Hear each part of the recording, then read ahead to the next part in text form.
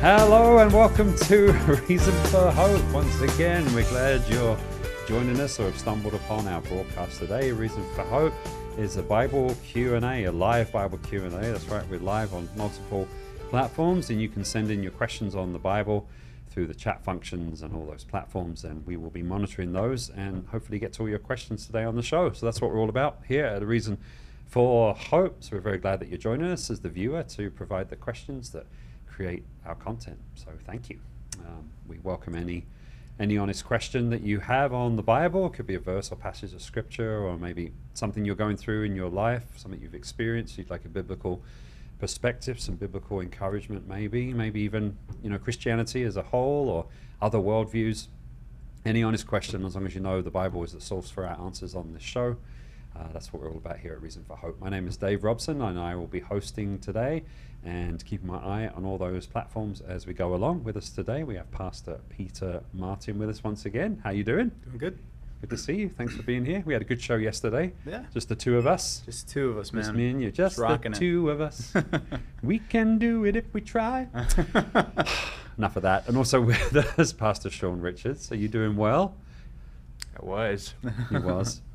That were the implications of that song. I did accomplish today's mission, though. You did? What was today's mission? Put a sticky note on a really nice car that said, "Sorry about the scratches," and I just watched him look for it. Oh, that is mean. That is very mean. Well, at least you didn't scratch the car. No. That would be extra mean, but It was funny to watch. I don't believe you for a second. Well, as I mentioned, A Reason for Hope is a live broadcast. We're with you Monday through Friday, 5 to 6 p.m. Mountain Standard Time. That's here in Tucson, Arizona, where we're broadcasting from. Don't be fooled by my accent. We are here in the Wild West, Tucson, Arizona. I'm going to do this presentation with my American accent. No, I'm not. I'm not going to do it. I'm going to try that. Of course, you can join us all around the world. It's an outreach of Calvary Christian Fellowship here in Tucson. So you can go to our website, calvarychristianfellowship.com, and we are streaming live there. If you go to that Watch Live tab, it will take you to our live page whenever we're live, whether it's our services here or A Reason for Hope, like I say, Monday through Friday. We are live on that page. And while you're at the website, just don't be a stranger. You're welcome to click around and see. We have that events and sign up page right there. Lots of Bible studies and all kinds of things going on, support groups, and good stuff. So especially if you're in the Tucson, Arizona area, you're welcome to come check us out. But for the purposes of tonight, the Watch Live tab, that'll take you to this page here, which is ccftucson.online.church. And we are live there right now. You'll see the video of us, and you can sign in with a username of your choice and then be part of the broadcast through the chat right there. But when we're offline, you'll see a countdown, and you'll see that schedule of upcoming events. And we can see when this screenshot was taken back in December. Should probably update that, huh? Nah, it still looks the same. Anyway, that's ccftucson.online.church, or follow the link from the calvarychristianfellowship.com website. Don't laugh at me, Peter. I'm doing my best. We're on Facebook as well, of course. Look for Calvary Christian Fellowship of Tucson. Look for that handsome man. That's our senior pastor here, Scott Richards. Facebook.com/ccftucson is that direct link there on Facebook. And we're live there. And of course, there's a chat function, chat box, where you can interact with us as well. Don't forget to like and share. If you've been blessed by this ministry, we'd appreciate that. We'd love for you to invite your friends along. We have an app for your mobile device as well, whether it's iPhone or Android.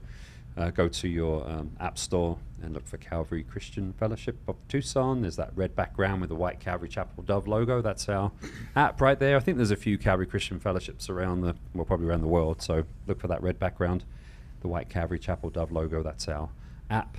And you can watch us live on that and even listen to old messages and all that kind of stuff as well. And we have a channel on Roku, and we have a channel on Apple TV. So if you have those devices or a TV with those capabilities, you can watch us there as well. Again, look for Calvary Christian Fellowship of Tucson in your channel store and add us as a channel. And we're on YouTube, of course. A Reason for Hope is the name of the channel there on YouTube. That's a great place to go for archives. You see that live tab right there. Anytime we've been live, you will see an archive of shows. So if you missed one, or you just want to recap or check out one of our services here, at Calvary Christian Fellowship, you can do all that right there on YouTube. And of course, we're live there right now. Don't forget to like and subscribe and share and click on the notification bell if you'd like a little reminder when we go live. All that's available for you on YouTube. And the aforementioned Pastor Scott Richards, who is our senior pastor here at Calvary Christian Fellowship. He's with us Wednesday, Thursday, and Friday. He is on Twitter. His handle is ScottR4H. That's at ScottR4H, letter R, number 4, letter H. He posts highlights from the show and kind of commentary on world events. There's so much going on in the world, which is to do with end times and prophecy and biblical things, and so he kind of commentates on that and some other funnies and shenanigans too. So if you're on Twitter, Scott ARFH, follow along with him right there. And we're on Rumble as well. That's a newer to us thing. Look for A Reason for Hope Bible Q&A on Rumble.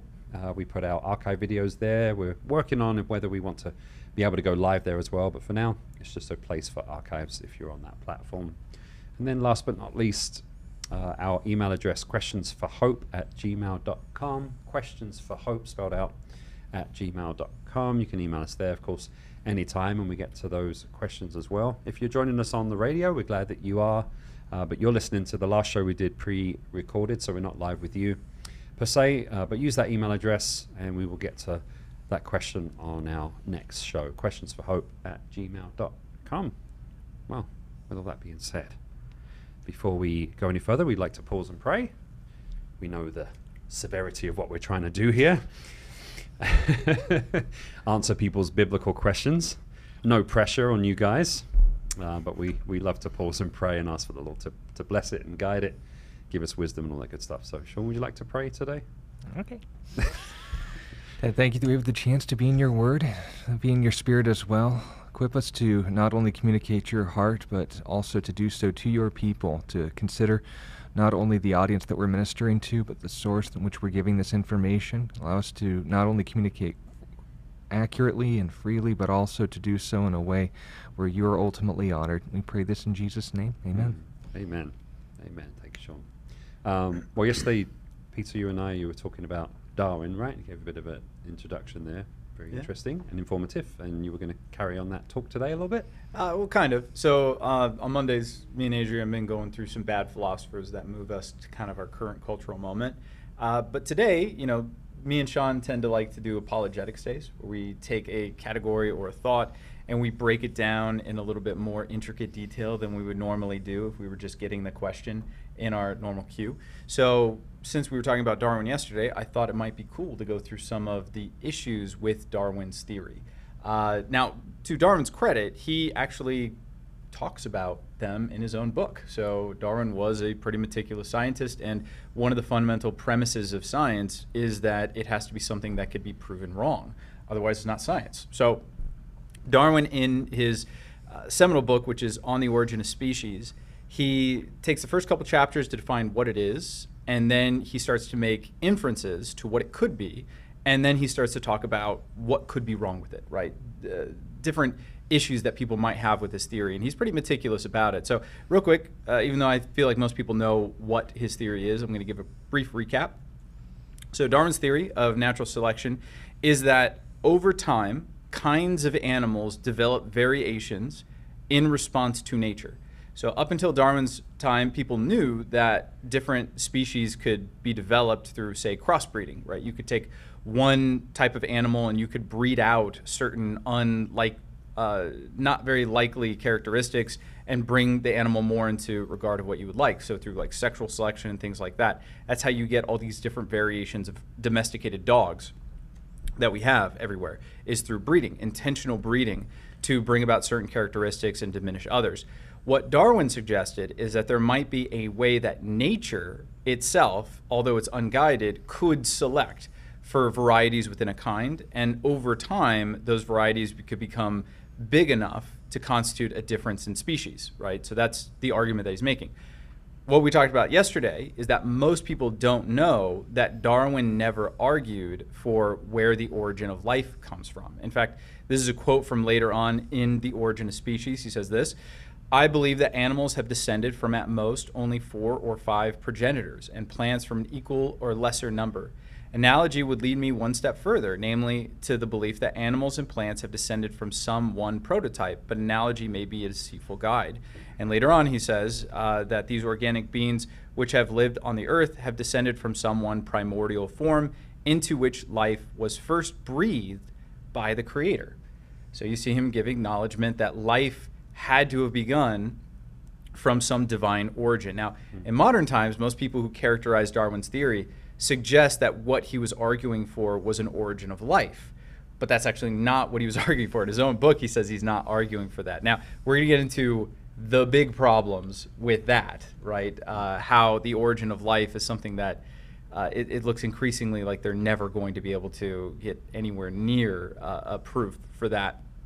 And we'll talk about some people who actually like Darwin, who are not big fans of that type of theory. But for now, let's get into Darwin's own problems with his own theory. Now, throughout the book, he gives a lot of haphazard answers to these questions, and the reason why is because he intended this book to be something that stirred dialogue. He didn't want it to be like the end-all, be-all, this is the truth, and just believe it. He wanted different scientists to kind of poke holes in his theory and to show why they believed it was right versus why they believed it was wrong. So he does give very strong arguments against his own theory. Now, the first one that he gives, which actually I didn't even think about until I started reading his book, and it seems so obvious, he mentions that there are no transitional species alive today. Now, this is a problem, and it's a big problem. So remember what I said. What he proved definitively is that varieties within kinds can happen through natural processes. He theorizes that this same mechanism might cause one kind of animal to evolve into another kind of animal. He never proved that, by the way. This is just part of his theory. Now, in order for that to be true, though, it would be expected, and he admits this, that you would find a transitional animal somewhere, right? So an animal that is between one kind of animal and another. And not just one, but millions upon millions. Should be a lot. Literally blanketing an entire strata, if not all of them, to show the gradual process in which the original progenitors, of which he assumed 4, turned into what we see today, a very gradual, a very millions by millions of years process, yet we have yet to find one. Yeah, and that's a huge problem. So Sean's just actually given another even bigger problem, which is that in the geological record, we don't have a single example of a transitional fossil, which you should expect to see, and we'll talk about that more in a second. We have artwork that was predicated on fraud that says it was, and then we found out it was just a pig's tooth. Yeah, and we have a couple false discoveries, which we'll talk about in a second as well. Because in school, in public school, I learned about these supposed discoveries of transitional fossils as if they were facts. Little did I know that at the time I was learning this in school, they had been long debunked, right? So not even like recently debunked. They had been debunked for a long time, and yet it's still in textbooks in public schools. So we'll talk a little bit about those in a second. I'm becoming more American. Is that the same thing that you're talking about? Yeah, transitional. Yeah. You've transitioned. Right. from, I'm in the... I mean, because I feel like British people are a different kind of animal than the American, for sure. I mean, Thank you for calling me an animal. Yeah. So anyway, his problem here is that you should see, like, since this process is happening all the time, why wouldn't I discover a living animal that is a transitional animal? So something that is between two types of animals, two types of kinds of animals. That's something that we don't see anywhere. Now, Darwin says, because at his time he had limited resources, he just did a voyage around the world, and so it's not like he could see all the different animals. So he theorized that eventually we would find one. It is a big problem for his theory. It doesn't defeat his theory, but it is a very big problem with his theory that there's not a single living transitional animal alive today. We should find at least one, even if it's an insect or a bacteria. We should find some form of life that is transitioning from one kind of animal to another. We don't find it. That's a big, big problem for his theory. The second problem, anything you want to add to that? All right, second big problem for his theory, and we're going to get more into this when we talk about Michael Behe. This is a quote from his book. It is organs with extreme perfection. So this is again from On the Origin of Species. This is Darwin speaking. To suppose that the eye, with all of its inimitable contrivances for adjusting the focus to different distances, for admitting different amounts of light, and for the correction of spherical and chromatic aberration, could have formed, you can tell this guy's a scientist, it's just so boring. But anyway, could have formed by natural selection seems, I freely confess, absurd in the highest possible degree. Okay, so he admits, he's like, the eye looks really, really complicated, and it doesn't look like it could have formed gradually over time. and it kind of stumps me a little bit. Now, he theorizes, and this is a big problem with this theory that we'll talk about Michael Behe in a second. He theorized that as things become smaller, they become simpler. And therefore, while we can't really discover how sight works, there might be a primitive form of the ocular nerve. This is what he says in his writings. There might be a primitive form of the ocular nerve that develops into what we have as an eye, right, as man. The problem with it is that when things get smaller, do they get simpler? No, in fact, just the opposite. When we're talking about, and this will tie into the title of Behe's book, but the idea of the simple primordial soup that we all oozed out from the goo to you by way of the zoo, the infantile to the fertile to the gentile, you get the sloganeering. The crux of their argument, pun intended, is to make the assumption that the simple will inevitably become more complex, that the tiny cell that learns how to divide itself by chance will eventually continue to do those processes until along the way it learns to do something else, to learn to do something else, and so on and so forth. This is the bread and butter of abiogenesis macroevolution, the dogmatically enforced view of our origins in any major Western school. Now, when we look at that assumption that the idea of us starting at a simple single-cell organism first is not only a historical claim, not a scientific or an observable one, but it fundamentally misrepresents what we now know as a cell. Because if you have done any research into microbiology, you know there's entire fields of engineering that literally design, for example, underwater propellers based off of the way that our little squigglies move around in our stomachs, called biomimetics. It is so advanced that we design our machines off of it because it functions so well.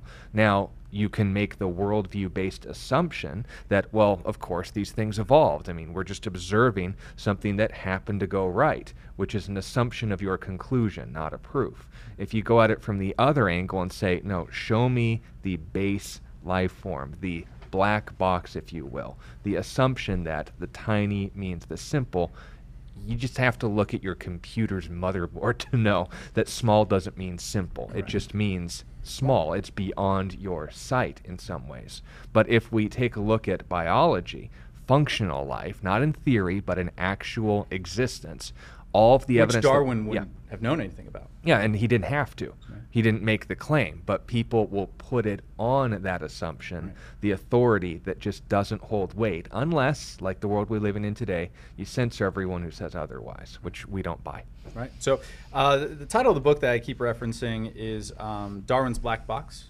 by Dr. Michael Behe. The biochemical challenge to evolution. So he is a biochemist, and again, he's not coming at it as a Christian. He's not even coming at it as someone who believes in a 10,000-year-old young Earth, as Sean and I do, as well as Dave.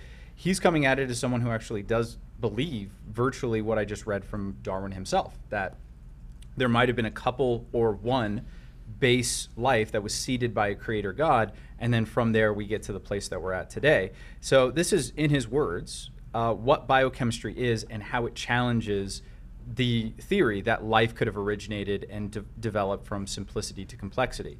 So this is his definition of biochemistry. Biochemistry is the study of the very basis of life, the molecules that make up cells and tissues that catalyze the chemical reactions of digestion, photosynthesis, immunity, and more. Okay, so why is that so important in disputing Darwin's theory? Well, this is again from his book. It was once expected that the basis of life would be exceedingly simple. That expectation has been smashed. Vision, motion, and other biological functions have proven to be no less sophisticated than television cameras and automobiles. As Sean said, we are actually designing machines off of these systems because of how unbelievably complex they are. Science has made enormous progress in understanding how the chemistry of life works, but the elegance and complexity of biological systems at the molecular level have paralyzed science's attempts to explain their origin. And now, he goes on from there and gives example after example after example of these little microsystems that work with incredible complexity that he just shows there's no way these things came about on their own. There's absolutely no way that they developed into what we would call quote unquote more complex systems, because they're already incredibly complex in and of themselves. But Darwin's problems don't end there. He actually makes another admission that he didn't think anyone would be able to disprove, and Michael Behe spends an entire section of his book disproving this. This is again from On the Origin of Species. Let this process, the process of natural selection and variations within kinds, go on for millions on millions of years, and during each year on millions of individuals of many kinds.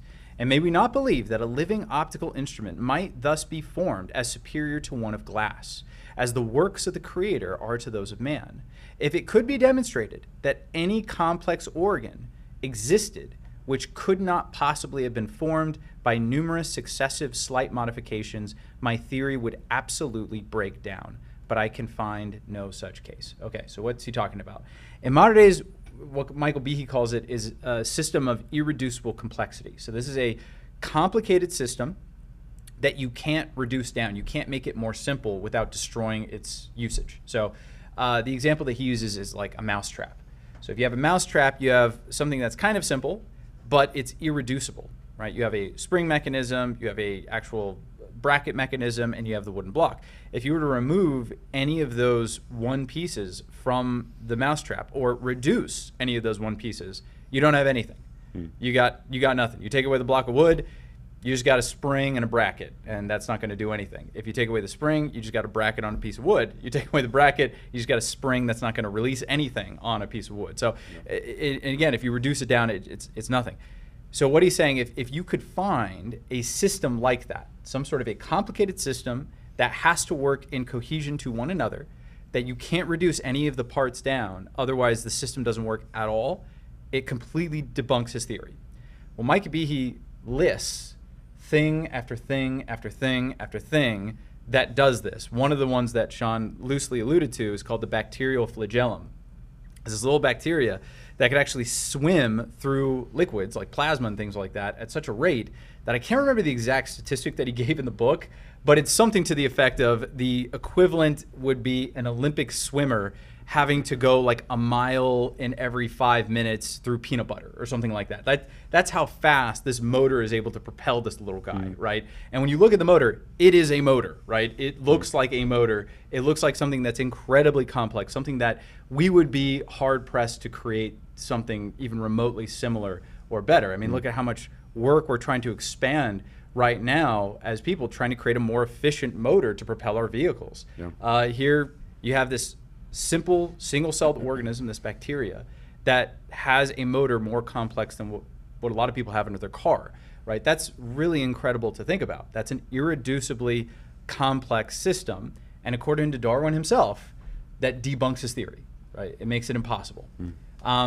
Anything else you'd like to add or clarify on that? Well, and I guess just a little side comment here. It's going to be common when you hear all of these evidences and these examples that if you're on the side of the creationist or the intelligent design pro position, that you just, take it all loosely and say, oh, well, I'm glad I chose the right team, and that people who are against this are just going to hear us loosely, dismiss it all, and say, well, they're not experts in these fields. My guys, I'm sure, have a better response to this if they were here.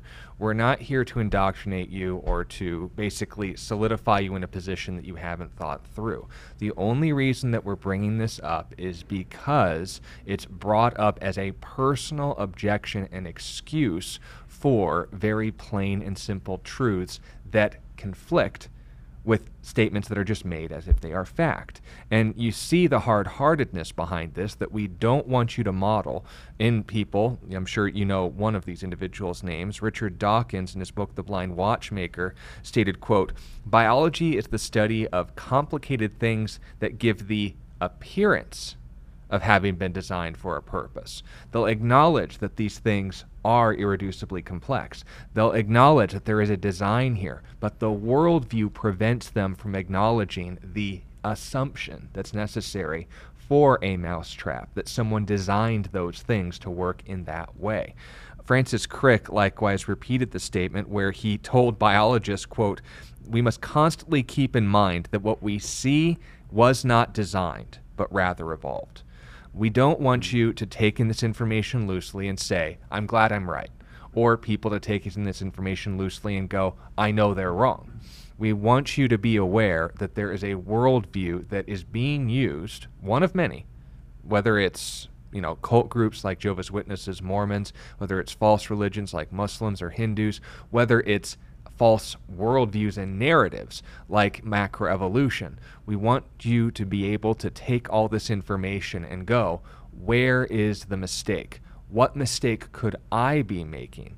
And if the hard-heartedness of man's attempts to dismiss God goes so intensely in this one direction, if you're feeling a heart that says there's something wrong with that, understand that the Holy Spirit could be calling an open door of ministry for you.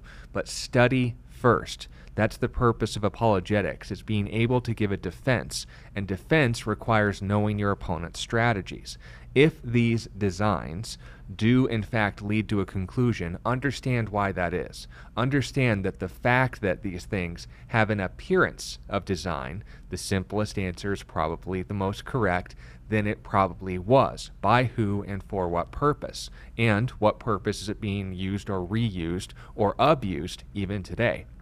But make sure that we're not getting into that, neutral mode of saying, well, these guys will do the research, I'll just believe what they're saying because it sounds too much, in the syllable department for me to follow.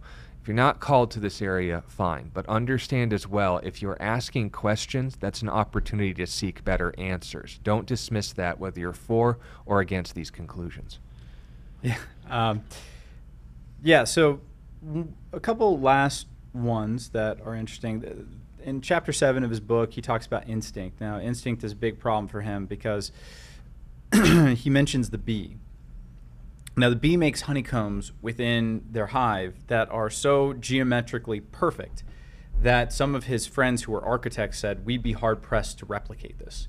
Now, where did that instinct come from, right? To build something that complex, it obviously doesn't have intelligence. They're not actually drawing up plans and blueprints and thinking it out.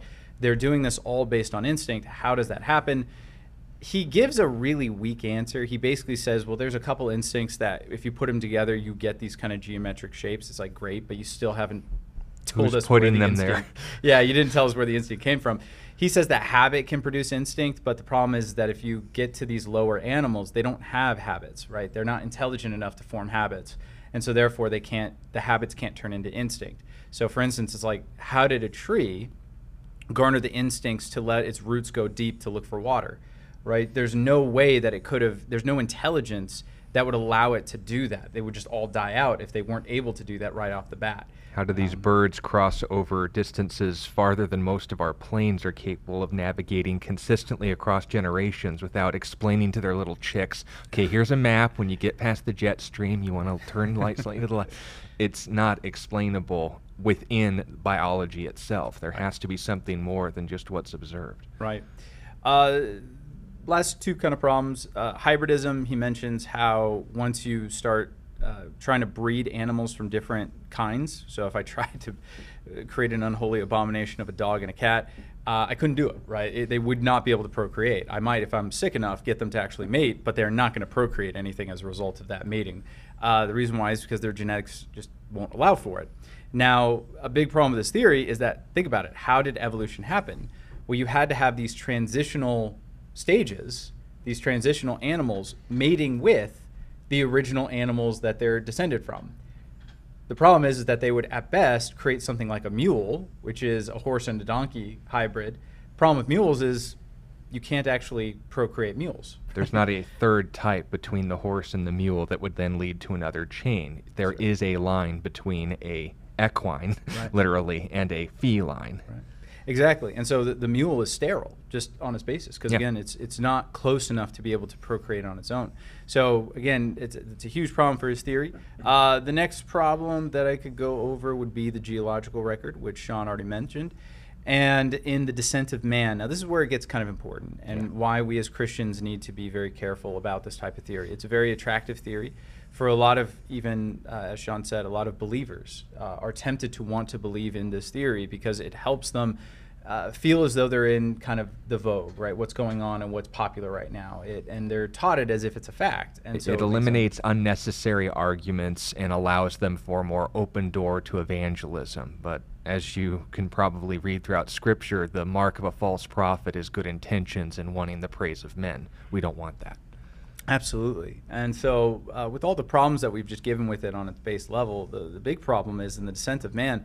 Darwin makes a pretty compelling argument for how this theory defeats what we would call objective morality and objective aesthetics. So now the reason why he says it defeats objective morality and ethics is because, again, if we believe that God has created the world to exist like this, we have to believe in a God that has created a world of chaos, disorder, death, and destruction, because that's how we got from the beginning to the end. Darwin's theory depends upon a mechanism of evolution that has to be based within suffering, warfare, and death, right? That's the only way you get from the single-celled organism to the more complex organisms, is through lots and lots of death and fighting within those species and extinction of the species that came before it. What that means is that all morality and ethics are completely subjective, because different animals develop different ethical systems to survive in their given environment.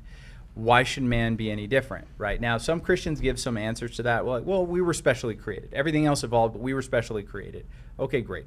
That's still not a very good answer for multiple reasons I'm not going to get into right now. But base problem is, again, you're having to put your faith in a system in which the problem of suffering is actually not a problem at all.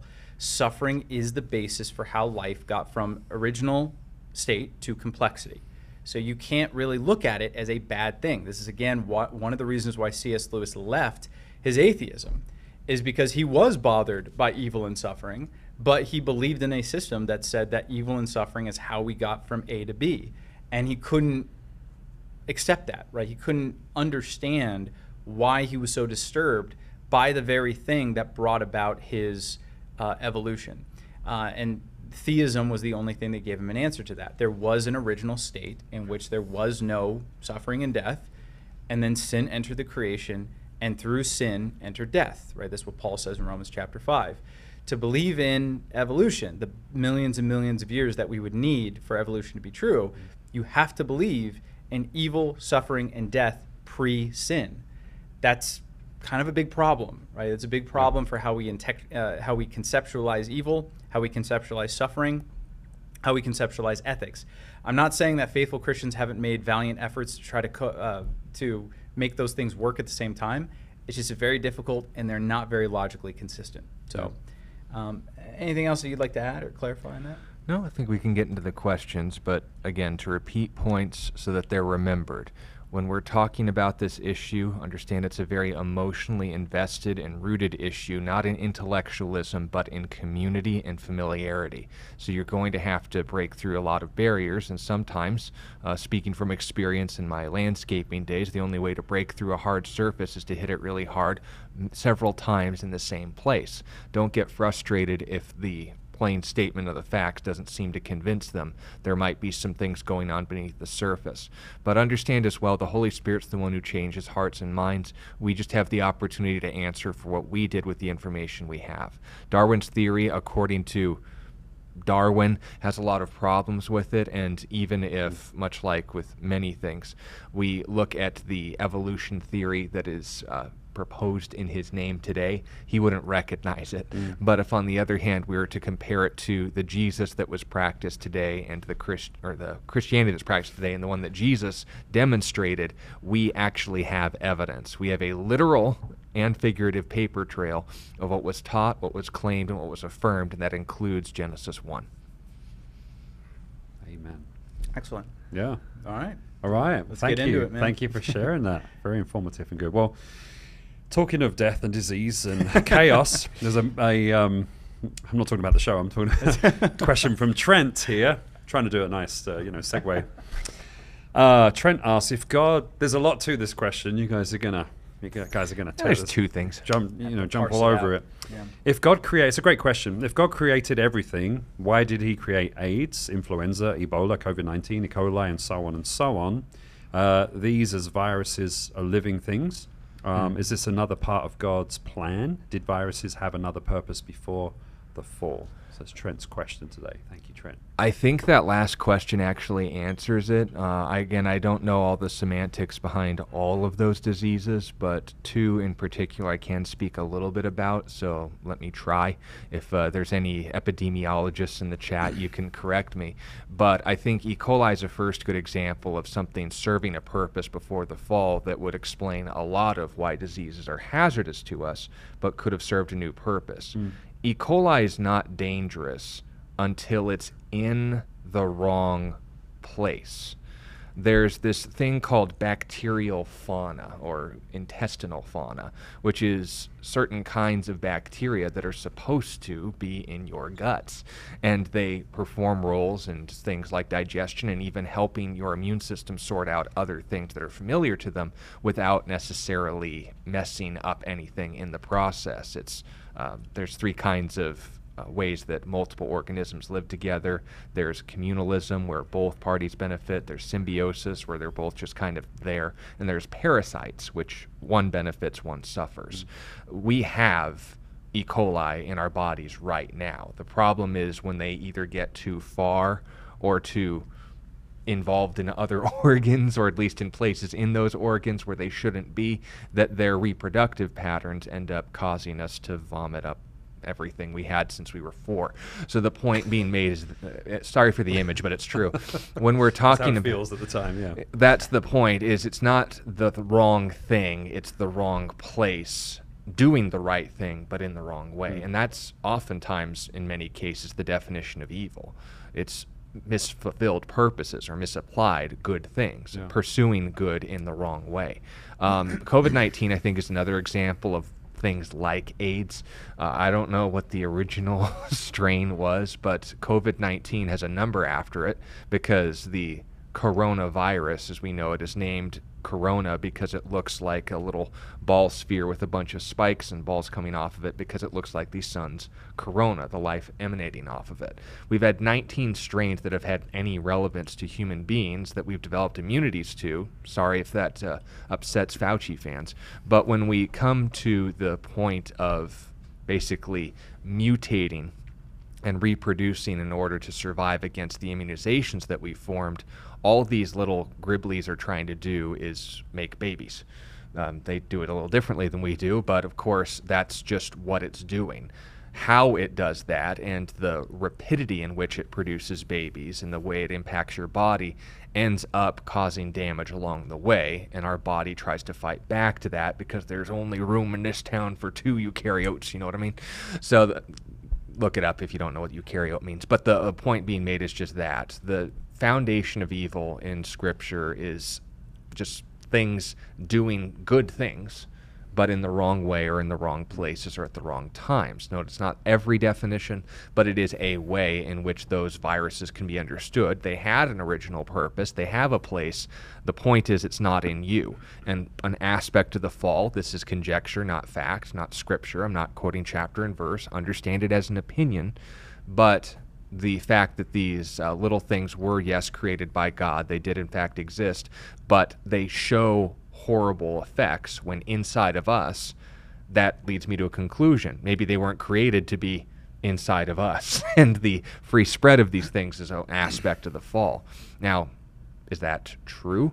I couldn't give you direct chapter and verse. I could maybe infer aspects of Romans chapter 8 and noting that all of creation groans and labors and travails in pain, waiting for our redemption, that is the sons of God, human beings, you and me. Sorry, Michael Heiser fans. But the point being made is just that. When these organisms are just trying to reproduce, they cause damage when it's done in our bodies, or in E. coli's case, in different parts of our bodies. It's a lot simpler than it's made out to be. The problem, I think, is just that scientists give it all big names, so we run away. I don't blame you. I can't spell it. But the point being made is just that. If we're going to ask, why did God create them if they only serve evil? Well, they do serve good. It's just not in you. Yeah, I mean, that's just it's a smaller problem. Like your question is aimed at one particular form of life as problematic for humans. But you haven't really wrestled with the fact that all of creation is in a fallen state. So again, this is a quote from On the Origin of Species. Finally, it may not be a logical deduction, but to my imagination, it is far more satisfactory to look at such instincts as the young cuckoo ejecting its foster brothers, ants making slaves of their larvae, feeding within the live bodies of caterpillars, not as especially endowed of created instincts, but as small consequences of one general law, leading to the advancement of all organic beings, namely, multiply, vary, let the strongest live and the weakest die. So when Darwin looked at the created order, he saw that this is what you're going to observe, right? You look at any ecosystem of animals. You look at the weak being killed by the strong, eaten by the strong in various ways. And they're brutal, right? He talks about them like planting eggs inside of living things and they're eating their way out. He's talking about ants literally making slaves of other insects in order to do what they need. Cuckoos ejecting their foster brothers out of the, like literally kicking them out of the nest so they fall to their death, right? So he's saying that like these are what you observe when you look at creation. Now, how do we feel about that? And this is what C.S. Lewis's point was. He's like, when I look at that, whether it's in the animal kingdom or things that affect me, right, which is what viruses do. They affect me, but they also affect animals, right? It's the problem that we get. Some animals. They affect some animals. But you got to look at it and be like, why am I bothered by that? And the fact that we're bothered by it, like if you ever see an animal devouring another animal, there's usually something in you that's like, I don't like that, right? There's something disturbing about it. And the reason why you're disturbed about it, even though it's natural, quote unquote, is because you know that it's actually not natural, that there's something not good about it, that this is not how the creation ought to be.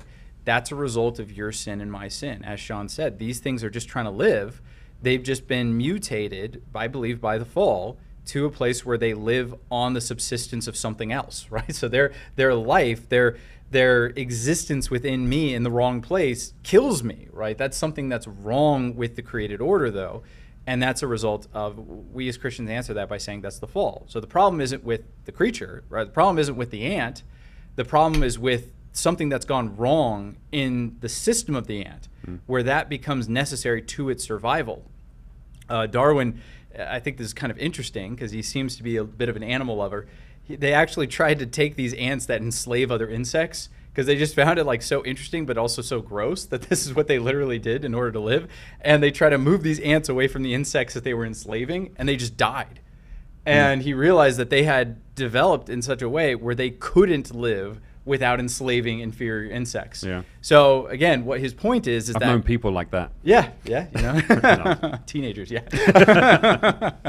Yes, I am the inferior insect to my children. That's exactly right. And they couldn't live without enslaving you. My gosh, that is. I was joking, but I think it might be true. Anyway, carry on. So profound. But anyway, yeah. So that's a fallenness, and it's okay for us to look at that and say, there's something wrong with this. And Paul even points out in Romans 8, Sean was loosely quoting it, that this futility that we see within the created order ought to call us to God, right? It ought to move our hearts and say, there's something wrong with the world. There's something very wrong that these things happen and occur. This is, by the way, one of the reasons why Jesus healed people.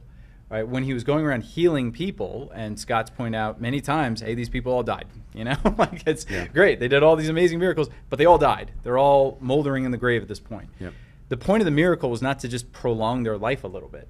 The point of the miracles was for Jesus to show the kingdom of heaven, right? What is God's kingdom like?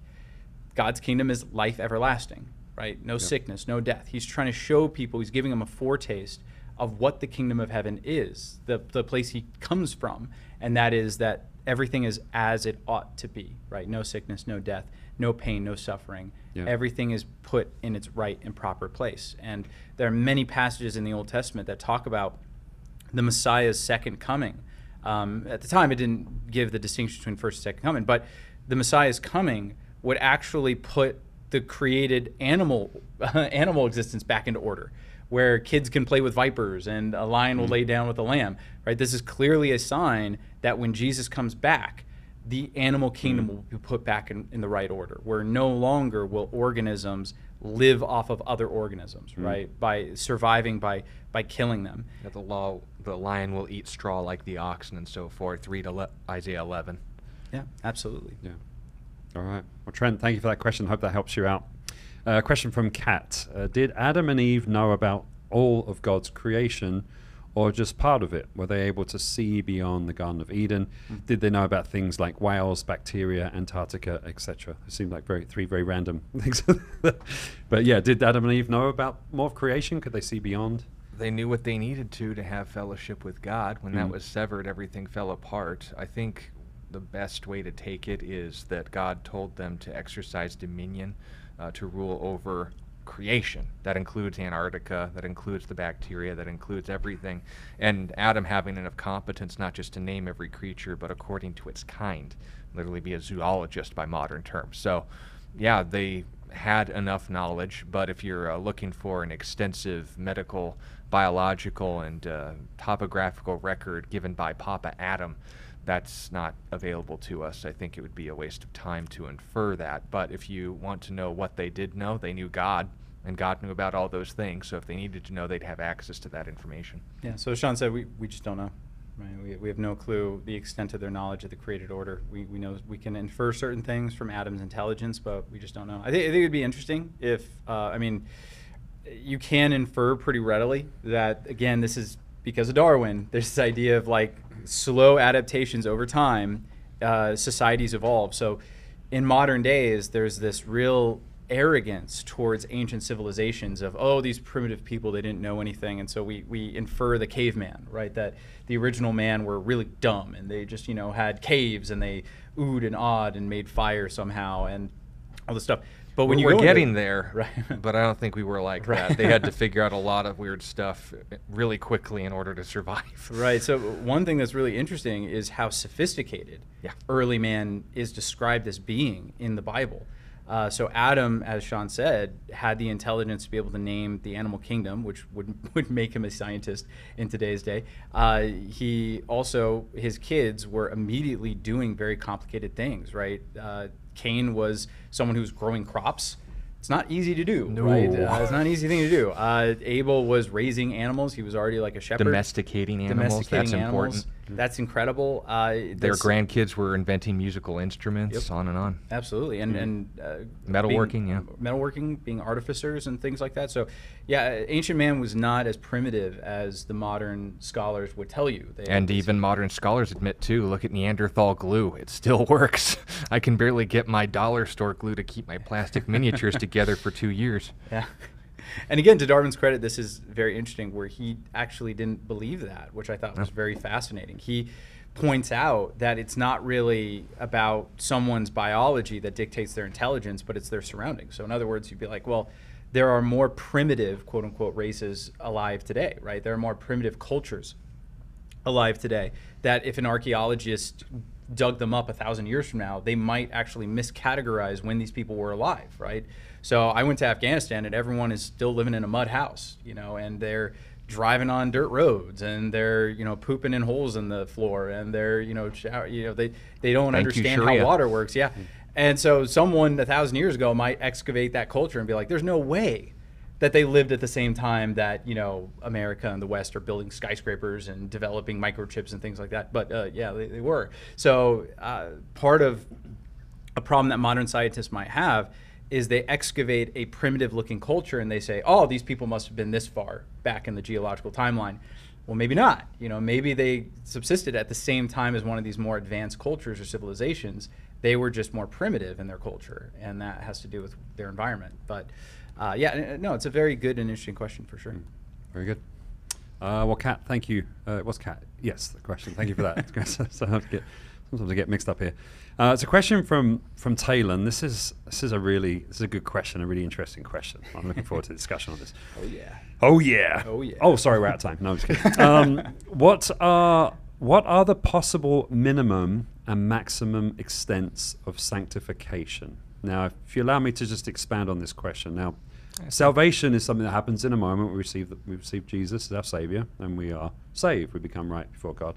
Sanctification is the process where we're becoming more like Jesus. The old man is, the old ways, and we're being sanctified. So his question is, what is the minimum amount that could happen, and what is the maximum? Could we get to a point where we're just like Jesus, and do we not have to become like Jesus at all? And what is the minimum maximum? What a great question. So how to get a D+ in the Christian life? Yes, D-, and how to get a D-, yeah. perfect. No, there is an answer to the minimum sanctification. That's 1 Corinthians chapter 3, where it notes that he who builds on this straw, hay, stubble will be burned up on that day, for the day will reveal it. It's in reference to the presence of God being like a consuming fire, and how you build on your salvation, which was the point of the chapter, is basically recognizing there are things that will endure in the presence of God that you'll carry on to eternity, things like him, and things that aren't. The things that aren't done in him will be burned up, and you will suffer loss. But it notes he himself will be saved, yet as though through fire. So there is a way to enter eternal life, eternal fellowship with Jesus, with nothing but Jesus, just the saving work of the Son. So sanctification is not a salvation issue. Can Right. you say that? Right. Okay. Yeah, I would say that a Christian that just falls horribly into sin, does not deal with their issues. Modern example, we would go with guys like Ravi Zacharias and the scandal surrounding him. Yeah. I wouldn't question his salvation, but I would know that his legacy took a huge hit because of the hypocrisy, the deception, and the abuse and the manipulation that he committed in sexually accosting these women in massage parlors. But the point of emphasis is he was saved by the grace of God, not by the goodness of his testimony. Yeah. So that's, first off, there is such a thing as a D-, but we don't recommend that. But if, on the other hand, we're going to jump the other stat, and this is a real big issue, theosis, Orthodox groups would call it, achieving sinless perfection, Pentecostal groups would call it. These sort of mindsets that, I've attained Christ-likeness. I'm embodying all the attributes of the Sermon on the Mount. I'm worthy to be saved. I've fully taken hold of that which Christ took hold of me, and so forth. Sean, stop talking about me on the air. Yeah, So embarrassing. that's not biblical. There is a clear and defined state that we note separate from Jesus that will always be a part of us, and I think the best biblical example against there being an A++ in sanctification would be the Apostle Paul, who, if you read Philippians chapter 3, rather, as far as the strictures of the Pharisees, he was blameless. If there was anything external you could hold against that guy ceremonially, conductively, before and after his conversion to the Jewish and the non-Jewish communities, apart from the murder, he was blameless. But at the end of his life, when he was, or should have at least, achieved this sinless perfection and now was worthy of being called home, he calls himself in 2 Timothy chapter 4, 1 Timothy? It was 6 then, right? Chapter 1. Yeah. Thank you. Chief of sinners. It's in the Bible, New Testament. I remember him mentioning in 2 Timothy 4 as well, but we'll fall back on He the liked to thing. talk about it. Chief of sinners is the point. He went on and on about it all the time. He just talked on and on about what a chief of sinners he was. The more but yeah. sanctified he became, oddly enough, the more aware he was of his sin. Yeah. And it's odd to me then when you encounter people who insist the more sanctified they become, the less aware of their sin they are. Right. That's the biblical conflict. No, absolutely. I think Blaise Pascal really helped me understand this, where he was a mathematician and a philosopher, and he had this great quote where he said, "Any number in the presence of infinity is annihilated." And I really like that, because what he's getting at, there's many different levels, because it's Pascal and he talks at like 50 different levels simultaneously. But one of the levels to interpret that is, when you look at God, God is infinite in all of his attributes, including his righteousness, which would be his correct character, or his justice, if you want to put it that way. If he's infinite, then how much righteousness must I accumulate to be like Christ? Infinite, right? And so let's put a numeric value on it. Let's say that every good deed that you do, or every level or degree of sanctification that you achieve, is worth a certain numeric level. Let's say it's a point or something like that. If you live like the best possible life that you could possibly live, and let's say you accumulate millions of points, and the average person only accumulates like 10, that's a big difference, right? You are a lot better off than that person. However, how many more points does the person who has 10 million need to get in order to be like Christ? An infinite.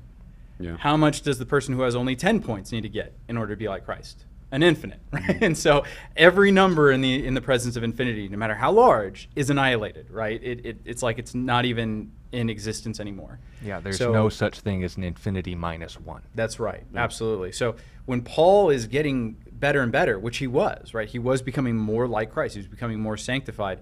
The higher and higher he was realizing the mountain was. So, in Tucson, we have mountains, which is kind of cool.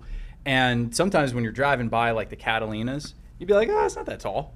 I remember when I was a teenager, some of my friends were like, hey, let's like climb Push Ridge, which is it's like a pretty famous hiking trail in Tucson. I know you like going on it every now and then, the Linda Vista Trail. Yeah. And when you're driving by, you're like, that's no big deal. And then you start hiking the thing and you realize, oh my gosh, like I had no idea how big this mountain was. And then you how probably small my feet are. Yeah. Yes. And then you probably just turn around and give up and, cry softly into your sleep. But, You have seen me up there, haven't you?